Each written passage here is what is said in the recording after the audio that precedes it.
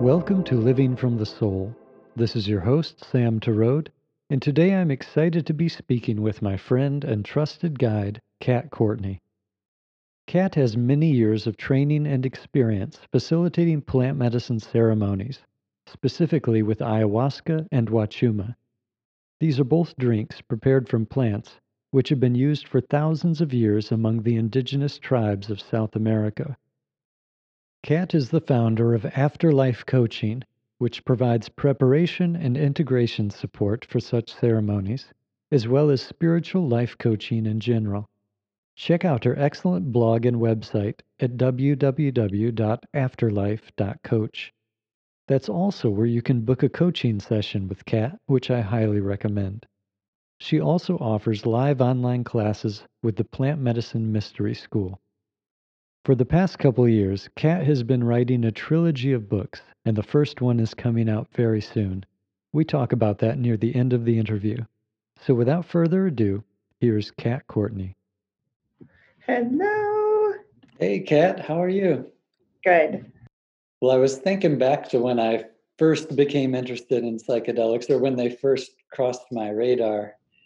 Back in 2006 is when I first started studying the world's religions.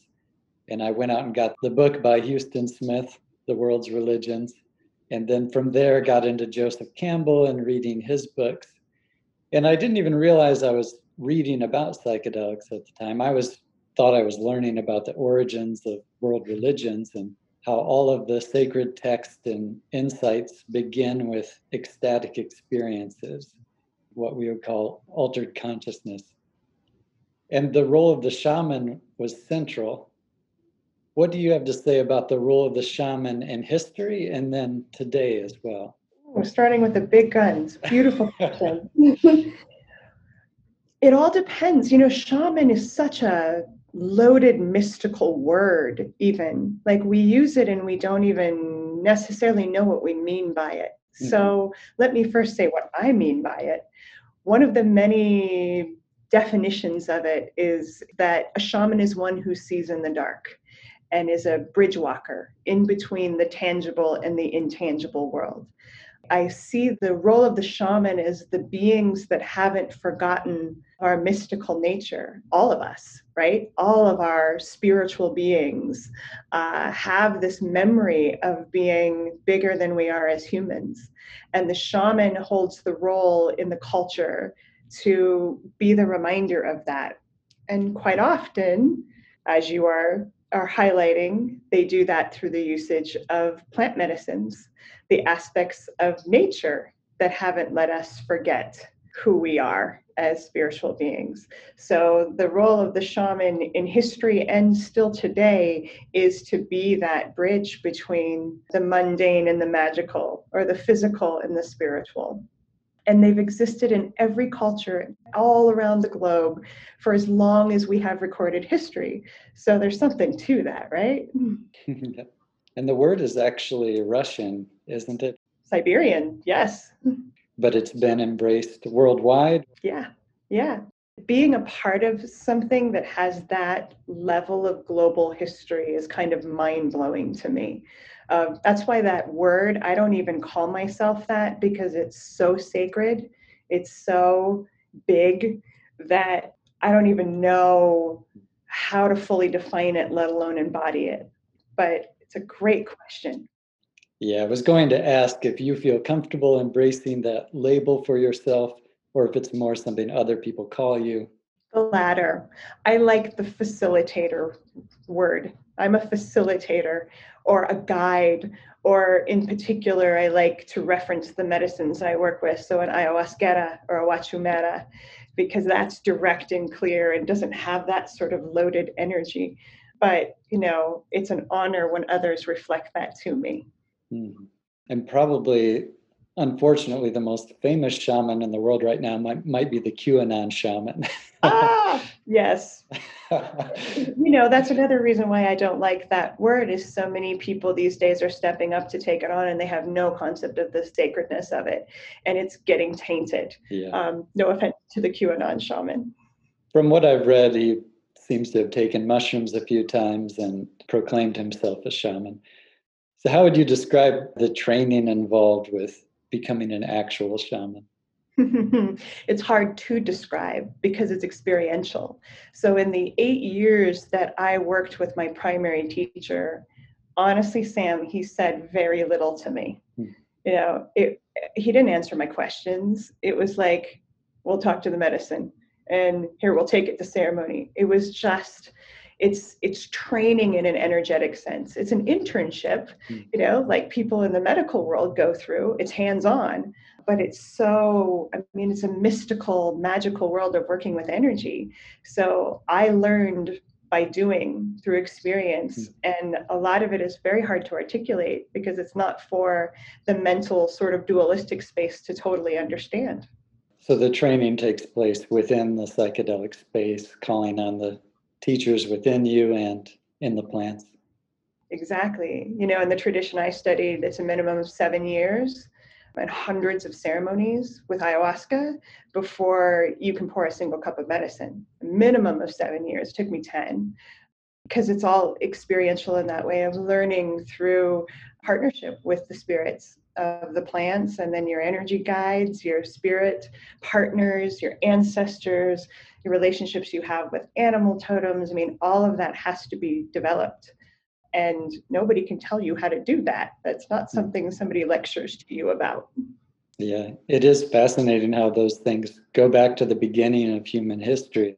When you said animal totems, that reminds me of the cave paintings of animal totems from hundreds of thousands of years ago. That's another important role of the shaman. I think what you just mentioned is maintaining the conscious relationship with nature and all aspects of her, the animals and the plant spirits. And because especially in our culture and our world now, we are so disconnected, so profoundly not conscious of our relationship with all aspects of nature. So the relationship a shaman has with nature is pivotal to being a bridge walker. And so they remind us of that too. And we need that right now. Speaking of animal spirits, plant spirits, I'm imagining some people might be freaked out by that idea or thinking, what is this? But it was reminding me of the term animism, I think is the word for the ancient religion of the indigenous people. And really, this was the worldwide belief for thousands and thousands of years of experiencing spirits in all things, in all nature and ourselves. Totally. Yeah. This was not new. We went so far in the other direction in our current culture that we're so connected with individuality and the idea of tangible success, materialism and capitalism and all of that. What I see happening now is such an amazing renaissance because we can have it all. We don't have to give up a relationship with innovation and the physical world in order to go back to the memory of being connected to nature. So yeah, we've kind of gone too far in one direction, but the awakening that's happening now is how to merge and be really all in to both the spirit world and the physical world. I mean, we're here in a body. We might as well crack that code and enjoy both sides of what it is to be conscious. And for me, the next piece after studying world religions and getting introduced to this idea of the ecstatic experiences and giving birth to myths and sacred text, the next thing I started coming across documentaries about plant medicines, psychedelics, and ayahuasca around 2014 or so. And I had suffered depression for a long while. Watching these documentaries made me just desperate to try that because I saw stories of people who were healing trauma and depression through plant medicines. Is that what drew you in, or? To be perfectly honest, Sam, when I followed my then boyfriend to the jungle to drink ayahuasca the first time, I thought I was having another fun times on drugs experience. That's the truth of it. I had no idea what I was getting into because there wasn't a whole lot of information in the early 2000s about these medicines that was readily available. He had said the word ayahuasca, you want to go to the jungle? And I'm like, yeah, that sounds fun. Let's do it. When I got there, I had a lot of self-hatred, anxiety, I had attempted suicide, bulimia, alcoholism, all kinds of stuff. That came right to the surface. And I knew before I drank the medicine, uh-oh, this is not fun times on drugs. Mhm. I'm in for the opposite. And I would have run away had I not been in the jungle. There wasn't an Uber to call, you know? and, and I got lucky. I landed in really good hands with an amazing gentleman who became like a father to me. And he was like, "You're perfect for this. Hang in there." So I didn't know. That's the truth of it. My soul must have known something I didn't, and got me to commit in a way that I felt duped in the most divine way. Well, I hadn't had any drug, rarely drank alcohol, no altered experiences, and then decided to jump right in with ayahuasca purely because of the therapeutic aspect, like what I had heard about with it helping with depression and anxiety. So I think it was the beginning of 2018, I was able to travel to Costa Rica on a retreat, and that's where I met you. And it was a life-changing experience in many ways, introducing me to my inner teacher, really, an experience of my soul and the therapist within, bringing that to the surface and learning so many lessons. The retreat had a lot of ups and downs, and I certainly needed to call you for help when things got too intense. Totally normal. Yeah. If it's not a roller coaster, then I don't think we're fully conscious of what's happening, because there's always, I mean, when we expand, we go in both directions. We get to expand more into, of course, illumination and light and love and the yumminess, but we expand deeper into the awareness of the dark things we're carrying too. So that's tricky work, and most of us need help making sense of it all, feeling safe again, and integrating it. That's one of my most passionate aspects of this work, is the aftermath. What happens in the ceremony and the retreat is, I mean, it's important, but really what you do with it is what makes or breaks how it impacts your life. Mhm. It's difficult to describe the psychedelic space or what happens in the expanded consciousness state because it's so difficult to translate one state of consciousness into another. So, how would you describe the psychedelic space? Honestly, it's different given which plant medicine psychedelic space that you're working with, because especially with plant medicines versus synthetics, they have a consciousness, like a personality, that is very integral to the experience too. And I like to describe them as superheroes that have different superpowers. Mm. Now, the psychedelic experience is always an altered space that is expansive in some way. But you can work with something like ketamine, a synthetic, that its signature is complete disassociation, which is an amazing experience if you've not had the opportunity to really kick out and look at yourself in the big picture view, Mm. right? But then, like the reverse of that, in some ways, is a medicine like ayahuasca, who, although she can go super cosmic, is going to take you deeper into who you are. And so that's expansive, but in a wholly different way, expansive into our own personal psyches and getting to access corners of our beingness that have otherwise been dark. So it's always like having your brain thrown into a blender and a whole new perspective brought in, but the flavor of it and the way that it manifests is very different, given the type of medicine that we're working with. Mhm. I know some people have a lot of spectacular visuals, seeing sacred geometry and such. I haven't had so much of that. I think the main thing for me is bringing up memories. Like on that first retreat with you, there were a couple memories, things that would have never come up in years of therapy, probably. um, Things that would seem insignificant, but they came up as powerful things that were blocking me inside from feeling happy. These experiences I had buried down. And yeah, so these memories were unlocked and came to the surface. And first, there was definitely a feeling of, oh no, I don't want to think about that. And there's almost a reliving of the experience or experiencing the emotions all over again and even turning up the dial a few notches. So if it was a memory that brought up fear, it's experiencing the most intense fear ever and then having to process that and work through it. And then once I would work through it, then there's an intense joy and bliss that comes from that. Yeah. And that's a signature of the medicine you were working with. Ayahuasca in particular is going into the psyche. She loves taking us into the early childhood, even back to being in the womb, of what was implanted in us energetically when we were little sponges that we maybe aren't consciously aware that we've been carrying. I know that she's helped me unravel the fact that my mom was pretty unhappy when she was pregnant with me. Her world was really chaotic. And even though we can't consciously remember experiences like that, they are so embedded in us. And a medicine like ayahuasca can go back and bring in maybe not a tangible memory as much as a felt memory. Like, oh, yes, right? It's this deep feeling of this is where this came from. And it's really profound to get to have the full experience of feeling and releasing that. Profound and also profoundly difficult, depending on the experience. It's like, wow, so intense, but so freeing to allow ourselves to alchemize these experiences of trauma that we weren't able to because we were so young, so tiny as a consciousness. That's magical. Yeah.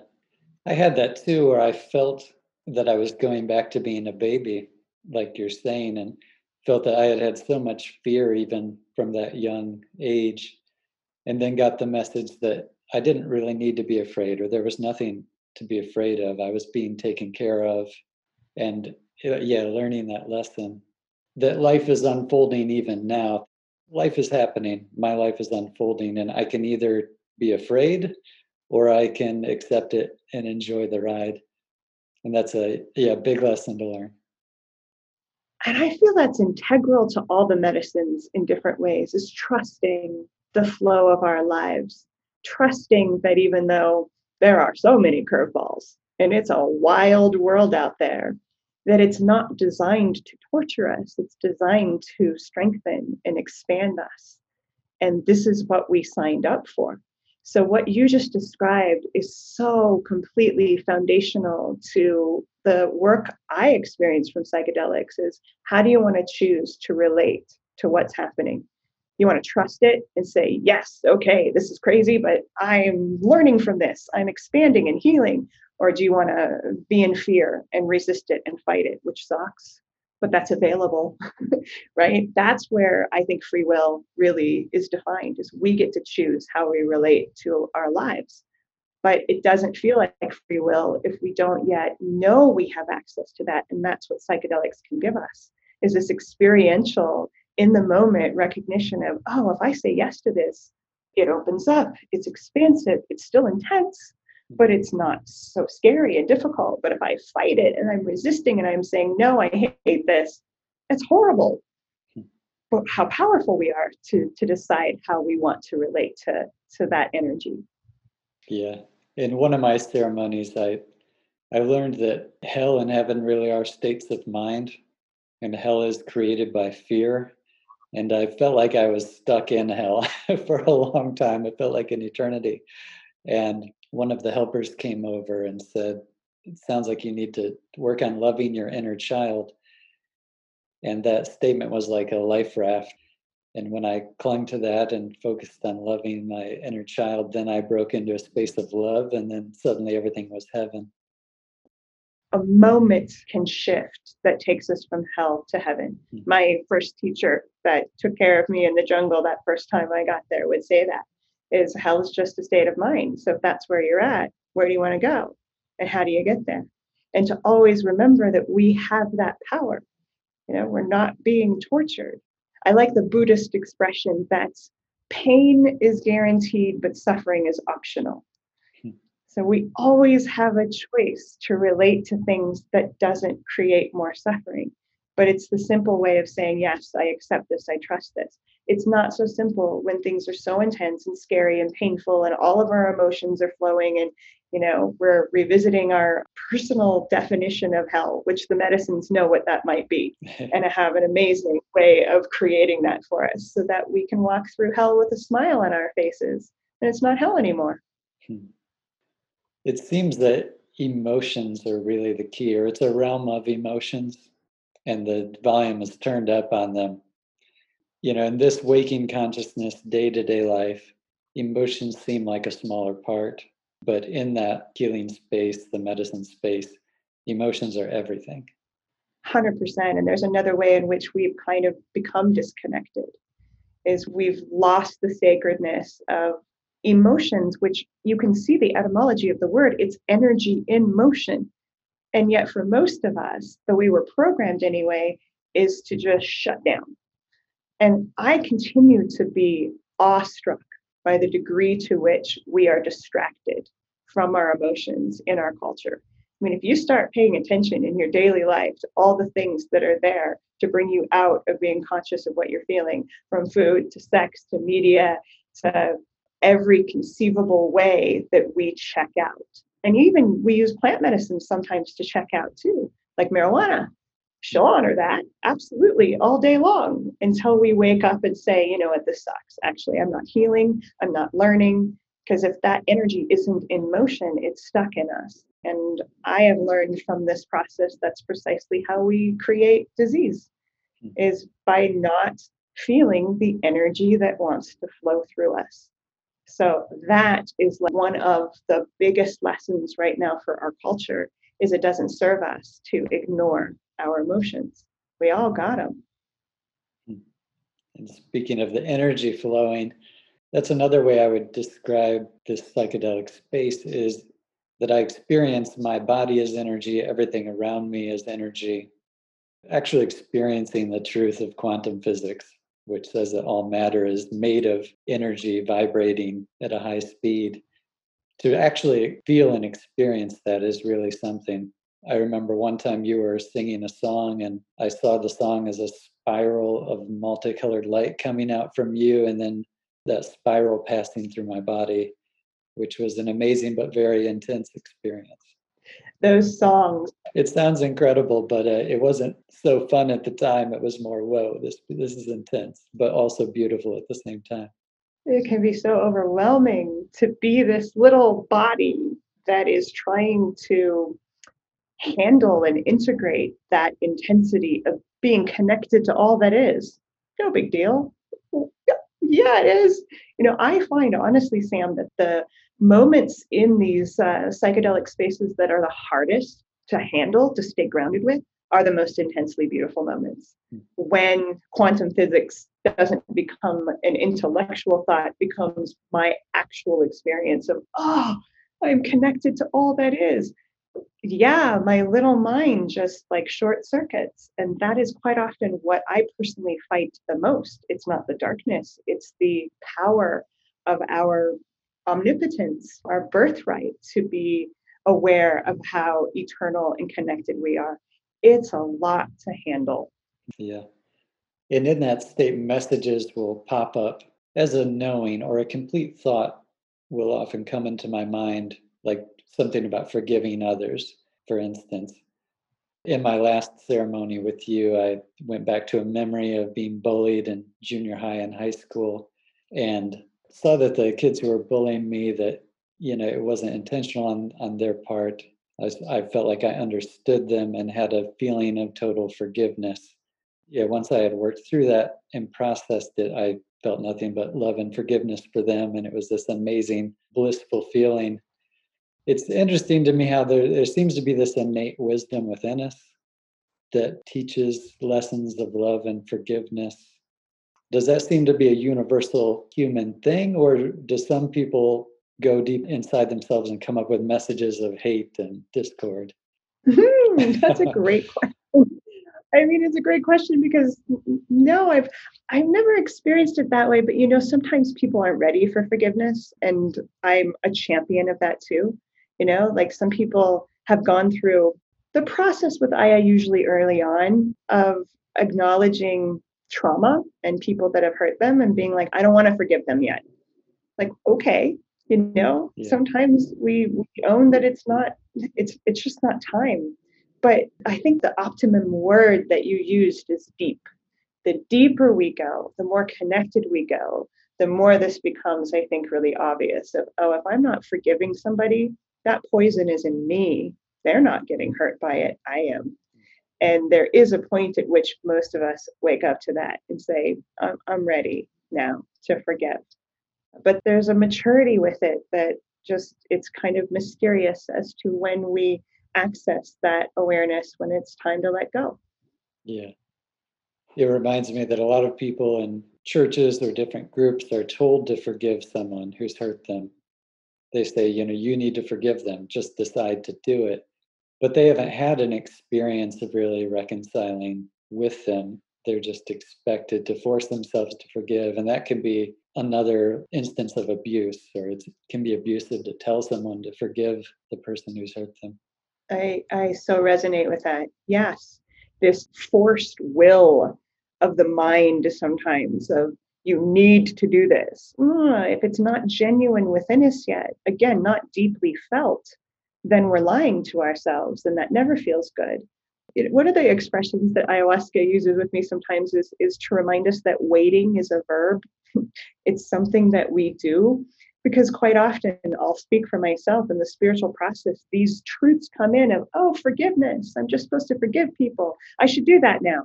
And trying to force it, as you're describing, is actually adding to the pain. And so she likes to remind me, it's like, it's a process that you're all in down here. It's okay if you're not yet in a place of, I forgive my rapist. That's okay. To be honest with where are we at in our process, in our journey. And that integrity to me is more important than trying to force some spiritual principle that sounds good on paper. Yeah. Like, I'm not ready. Well, that's okay. There's so many phrases I've heard, either growing up in church or in the spiritual world, that just seem like hollow statements or trite statements, whether it's God is love or everything is energy or forgive those who hurt you. But in the psychedelic space, I've had experiences of those things where what seemed like a trite phrase, once it's emotionally deeply experienced, then it makes sense. Now I understand what that phrase means. It's another one of the superpowers of that altered space is to take all of our intellectual ideas and embody them. For me, it feels like sometimes each cell starts to illuminate with these truths. So for the example of forgiveness and the sacredness of that, sure, that mentally makes total sense. But when I'm with a psychedelic, I can find the places where I haven't been able to embody that yet, where I'm holding on to the poison of anger, etc., and experientially illuminate that. It's like the difference between intellectual intelligence and wisdom. To me, the wisdom is embodied, it's deep within us. And the psychedelic space helps us to access that in that experiential way. We're not just thinking about it, we're feeling it, we're vibrating in it. And even the phrases like plant spirits, or what we were talking about earlier with seeing spirits and different things. In this waking consciousness, me talking to you right now, it doesn't make much sense. Or it seems, well, that's a far out spiritual idea. But within the expanded consciousness state, then it makes sense.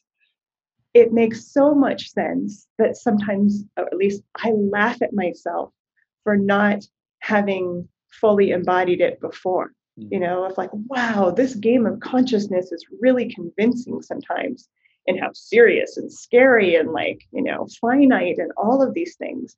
And when I'm lucky enough to really be in that very expanded space with a plant medicine, I love the expression hidden in plain sight.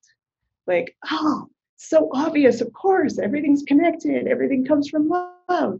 But my goodness, when I'm in an ordinary state and I'm suffering, that kind of language is like, screw you, I don't want to hear it. It's so, even if I believe in it, if it's not accessible, it's not true for me in that moment. But the plant medicines are the part of my life anyway that have made that accessible, that I feel it and believe it with every core of my being. And that's way better than just a mental construct.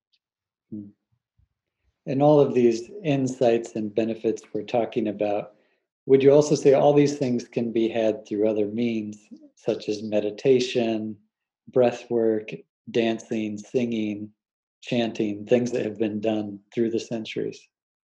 Yeah, I classify them, there's four C's in which life allows us to have these moments of expansion. Two of them we can proactively create, and two of them we can't. Life just happens, or we shouldn't, I should say. So the two that just kind of happen to us are clinical. So a near-death experience, driving a car into the wall, like, something massive that allows us to have that wake up. And crisis, which we've been in as a globe for the past year, that intense pressure cooker can also, through an act of grace, allow us to have that moment of, oh, I'm awake. But what we're talking about, the intentional way, the two C's are chemical, of course, taking a medicine, altering our consciousness, and what we call cultural.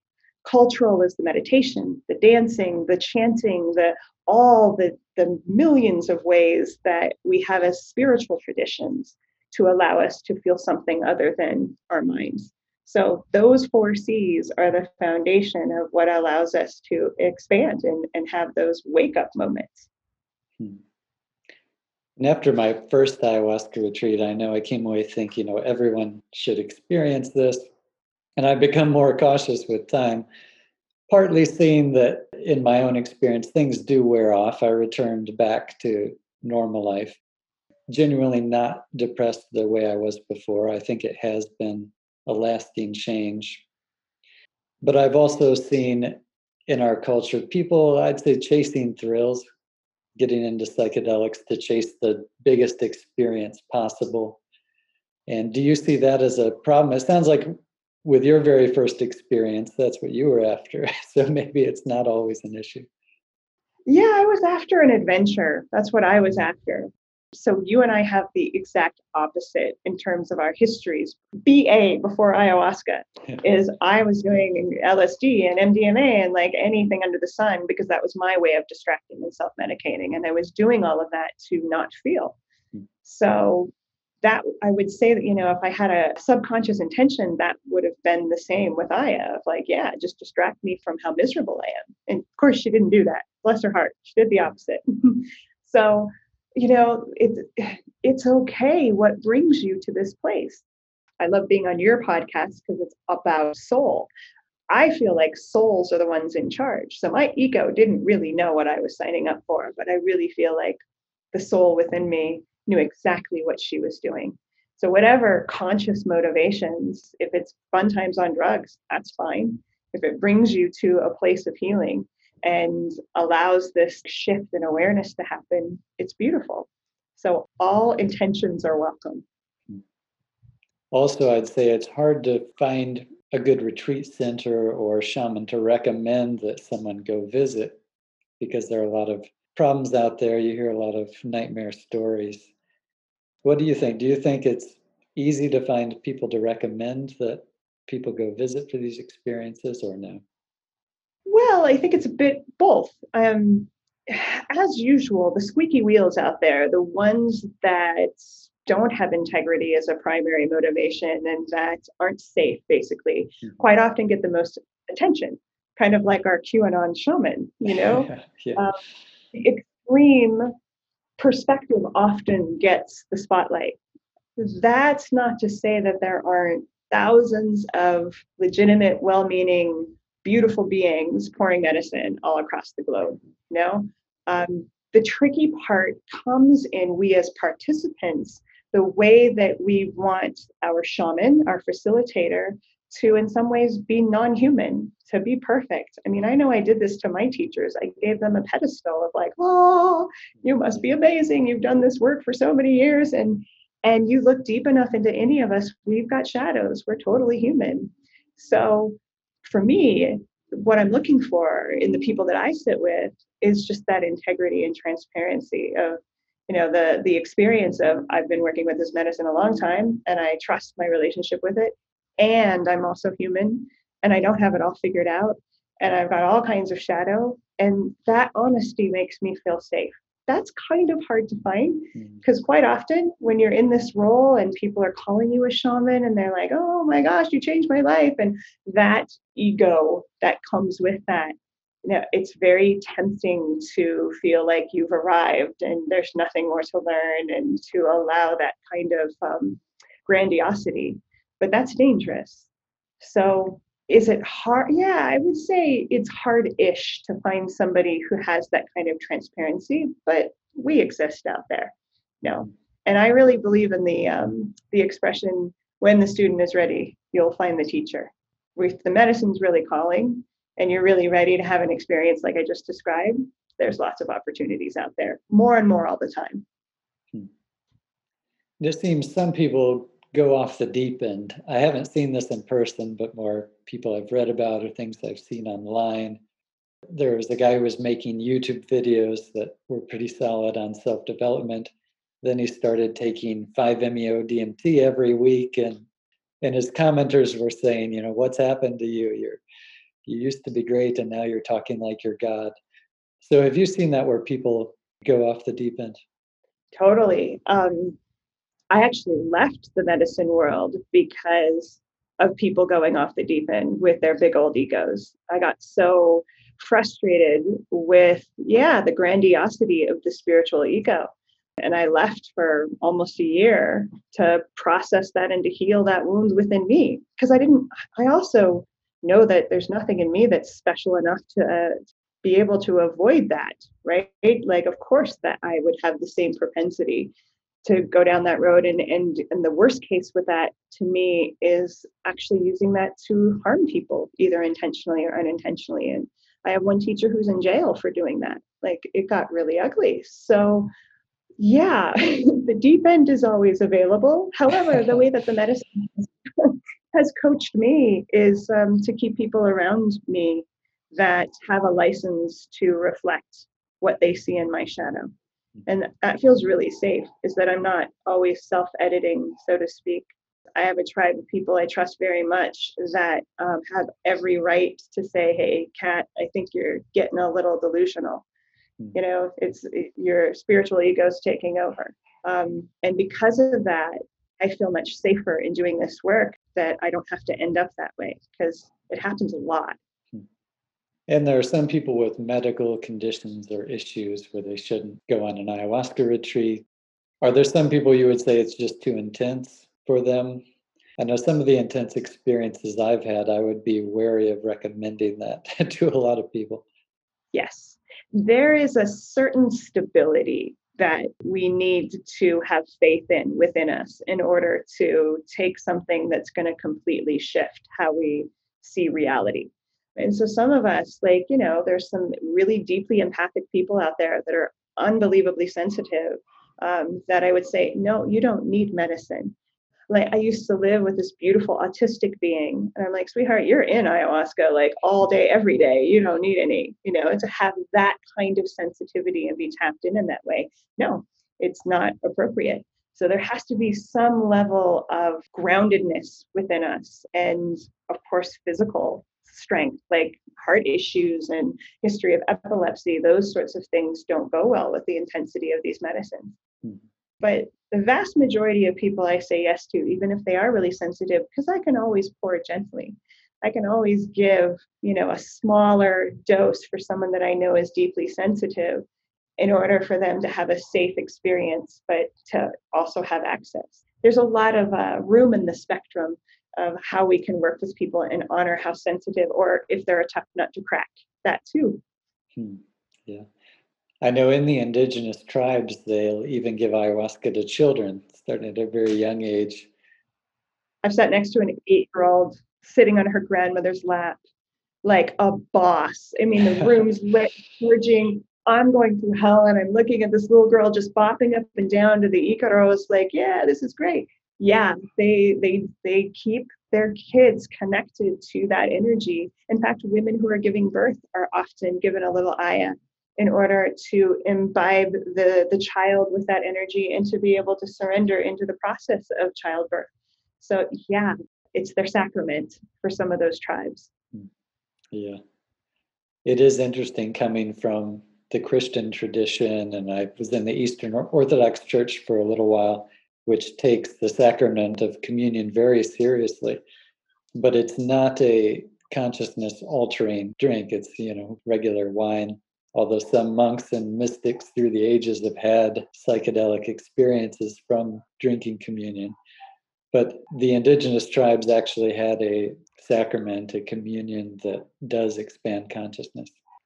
Many of them did, right? There's so many medicines across the globe that have this component of altering our consciousness. When I first drank ayahuasca, I was processing it on a hammock by the river later on that night, and I was like, oh yeah, it feels like we implanted this consciousness in these plants to remember who we are. Like, makes total sense. Well, at least it did in that moment, right? Yeah. The aftermath on the hammock of, oh yeah, this is who we are. And of course, it exists all across the globe. Different plants with different vibrations of that, all leading back home to the heart, the memory of our quantum physics reality. Yeah, it's magical. Yeah. It reminds me of the new book, The Immortality Key. Have you seen that? I think the author is Brian Muraresco.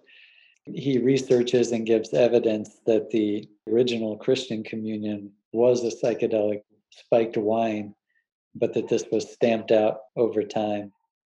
Presumably, they didn't want the congregants having their own mystical experiences and perhaps coming up with their own messages from God. They wanted them to stick with what was written down. Yeah. I mean, there's such a big difference between spirituality and religion. You know, the dogma that men and women have written and created from these mystical experiences in order to control, in order to basically have their own agenda realized. But with every major religion, there's an esoteric version of it, right? That still holds on to the stories and the truths of all of us having this birthright. And growing up Catholic, I didn't learn about the Gnostics until I was like in my late 20s, early 30s, which is, of course, the esoteric version of Christianity. That's crazy that was even kept and hidden, but that's the nature of it, because it doesn't serve the structure of the church for everyone to think that they too could cut out the middleman and connect with God and have their own experience. So it's really fascinating how that has existed all throughout time too, the structure and the dogma, and underneath that, the esoteric truth as I see it. How have your spiritual beliefs changed since being introduced to ayahuasca and starting down this path of psychedelics? How has it affected the way you see the world? Oh, goodness. Well, big question. Yeah, I love it. Well, in many ways, it hasn't. It's just done the thing we were talking about a bit ago, in that it's allowed me to vibrate in the truth, to feel the truth of what I intellectually always thought to be true. But there's a couple of things that have definitely shifted. One is my relationship with death. And having now had the opportunity to have what we call the ego death, which I don't like that expression anymore. I much prefer soul rebirth, emphasizing the rebirth rather than the scary kind of I'm dying part, which isn't always scary either. But my relationship with death and the truth of what I feel is the ultimate cosmic joke. You know, the thing that we are most afraid of is actually the thing that consciousness has created that expresses the deepest love for each of us, a homecoming. And because I've experientially got to have that now, there's just no mental argument in my own beingness around how beautiful and sacred that process is. It's alienated me a bit from, my religious family members that just think I'm kooky because I'm studying to be a death doula. And I'm like, yes, it's beautiful, it's amazing, because they're just not in that place. But that has become really tangible. And then the other piece, and it's related, is the trust that I have in consciousness, in all of us, that we are evolving. And in no time has that been more tested than in the last year with COVID and all of the craziness. I mean, many people have felt like going to hell. This is hell. And because of the plant medicine experiences I've had, I trust completely that this is what our expansion and evolution looks like. It's not pretty. And I don't belittle the suffering that people go through, myself included sometimes, but that trust is unwavering now. And it wasn't that way before. Maybe I had moments of it, but sometimes I felt like maybe we are just being tortured. Now it's unequivocally clear to me that this is evolution and that it's going to be okay. Yeah, talking about death and how your beliefs have changed, it reminded me, growing up, I often heard that death is the last enemy to be conquered by God. And it's a view of death as something alien from human experience and the way things were meant to be. There's the idea that, well, Adam and Eve ate the apple and that brought death into the world. Where once you learn about evolution, in fact, humans wouldn't have evolved if there wasn't billions of years of death preceding that. All the creatures that had to live and die in order for humans to arise, even. And I know your website is the afterlife.coach, and you talked about becoming a death doula. So if you could say some more about death, yeah, it's very interesting how you have a different perspective than most.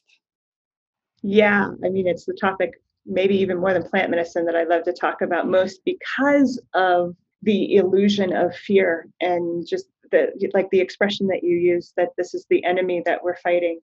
I view death as my BFF, as truly, because one of the ways in which it's very obvious to me how special it is that we get to have the experience of transitioning is if we didn't have some belief that this experience we're having now is finite, that it has an ending. If we really knew that we were eternal beings and that we have all the time in the multiverse to figure all this out, would we have a modicum of motivation to do any work whatsoever? No, like it's hard enough to generate that for some of us. And that's why quite often when people get diagnosed as terminal, they describe those last months as the best of their lives because they're now fully aware that this particular part of our journey is finite, and that makes it sacred. Death creates sacredness. That's the way that I view it, is because feeling into the ending, which is just a new beginning, but it's still an ending, means that we are given the opportunity to be very conscious and grateful for everything that we have. Everything is finite. Every relationship, every object, everything is finite. It has a beginning, a middle, and an end, including a psychedelic journey that sometimes feel like it can be eternal. It's not. So, because of that, death is our best friend. It's this aspect of our journey that allows us to really be conscious and hold things as sacred. And then the experiences that I've had of what it is. First of all, I had a near death experience when I was 20, 21 years old. I stopped breathing from an asthma attack. And I got to have the stereotypical experience of going towards the light, going through a tunnel, looking down at my body. I didn't want to come back, by the way. I was instructed to. I was like, no, I'm good. This is great up here. But I wasn't done here. So, which I'm grateful for. Then, of course, with the plant medicines, getting to have that experience of being conscious without a body, knowing that we all get to go home, that it is just a transition. It is not the ending that we're afraid of, nor is there two destinations, heaven or hell, that some judging God is going to decide where we land. We get to take our consciousness with us. And as we were saying, heaven and hell is a state of consciousness. So we're in control of where it is that, or how it is that we relate to things with or without a body. But I know that unequivocally now. There's nothing in me that is doubtful or afraid of what if it's an ending? What if it's all of these things? Like, I feel very complete and grateful for that. I've had that thought that a lifetime without death at the end, it would be like a baseball game without an ending, just going on forever. All statistics would be meaningless. So it's really having an end point is what gives anything its meaning. It's kind of like at the end of every day, we lay down and go to sleep and regenerate. So death is that for a lifetime. It's the time to lay down, take a time out. I mean, I don't know about you, Sam, but I can't do this whole earth school thing forever. Yeah. Like, I'm going to need a time out. It's a lot of work. I don't want to live forever here. I want a time out and then come back and then sleep and then come back, just like we do in our daily cycle. Have your experiences with psychedelics, has that made you believe in reincarnation? I wouldn't even call it a belief. It's a felt memory. It's like a very obvious truth now. I have had memories of experiences that I've not had in this lifetime, and they feel exactly the same as memories that I've had in this lifetime. So I no longer differentiate between those. Those are soul memories to me. It's like, oh, I've had some other adventures, a lot of them actually. And yet, it's very clear to me the wisdom of consciousness to keep most of that from us, because again, it goes back to our discussion of how overwhelming it is to be conscious of everything. So to remember, I mean, I don't remember every moment of this life, let alone like a gazillion soul lives that I've had. It's a lot. So it's really amazing how consciousness has set this up that we have very selective memories, because it's a lot to embody and to handle. But yes, without a doubt, I've had other journeys, not just this one now. It does seem like it would be overwhelming if we remembered past lives. So assuming reincarnation is true, it's a blessing that those memories are wiped out when we're born into a new body. Well, here is my very logical explanation of why it's obvious to me reincarnation is a thing. Is if we hold like Buddha consciousness or Christ consciousness as the highest level that a human being can attain while in a body, I'm going to need more than 80 years to accomplish that. Because I'm doing great with my plant medicine. I got a long way to go. And that's beautiful. No judgment in there. So it's very obvious to me that 80 years in Earth School is not enough to unravel the kind of incredible consciousness that our prophets have, at least from what we can tell, and I believe fully, have created, have accomplished. So I'm going to need more time. And luckily, I think it's available. Yeah. Have you had that experience of being with people as they're dying? I have, yeah. It's my favorite, actually. Whether, by the way, it's in a psychedelic experience and it's an ego death, or whether it's actually the physical transition. I can think of nothing more sacred than to get to hold somebody's hand as they leave their body. It's why I'm getting officially certified as a death doula, so that I get to be a part of that more. It's the epitome of agony and ecstasy, you know, and I love that. There's nothing more honest than that moment. Well, I have not had that experience, and it seems pretty intimidating to me. I know I'm going to be there someday, but I'm not necessarily looking forward to it. If you lean into it now and give yourself the opportunity to look at it more, not just like with somebody who's transitioning on their deathbed, but in nature. What do we often do as our flowers are dying? Shove them in a trash can and push it away. Like there's death all around us. And if we lean in and take that in and unravel the mystery of what we're seeing, rather than just going off the, oh, it's dead, but really feel into what is happening there. My view is when it's our turn, that can be so much more graceful. One of my favorite books is the Tibetan Book of the Dead, which is all about that, learning to die before we die so that we can be as conscious as possible when it's our turn to transition and not fight, not resist, but to be in the sacredness of it. Well, tell me about your book, The Plant Medicine Mystery School, and what's in it and when it's coming out. Thank you for asking. We're doing the cover art right now, so I would guess 6 weeks away, something like that, from it being in print. So this is volume 1. It's going to be a multi-volume experience that I'm downloading and writing. Volume 1 is called The Psychedelic Plants and Their Superhero Powers. So it takes each of the major entheogens and really breaks down what their challenges are, what their superpowers are, the archetypes, astrological references. Like I really kind of took them as superheroes and tried to spell out who they are as conscious entities. There's a lot of amazing books out there that break down the chemical process of what happens from a scientific perspective. I took on the task of trying to give language to the spiritual perspectives and treating these plants as the conscious beings that they are.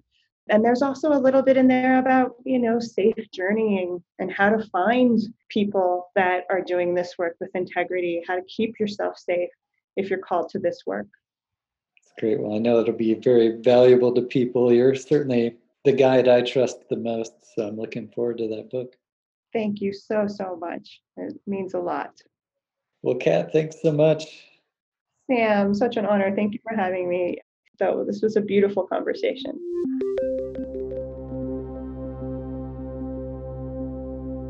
Thanks for listening to Living from the Soul. If you enjoyed this episode, please rate, subscribe, and review. This is an ad-free podcast brought to you by my books, which are available at samtarode.com. The theme music was created by Gideon Tarode.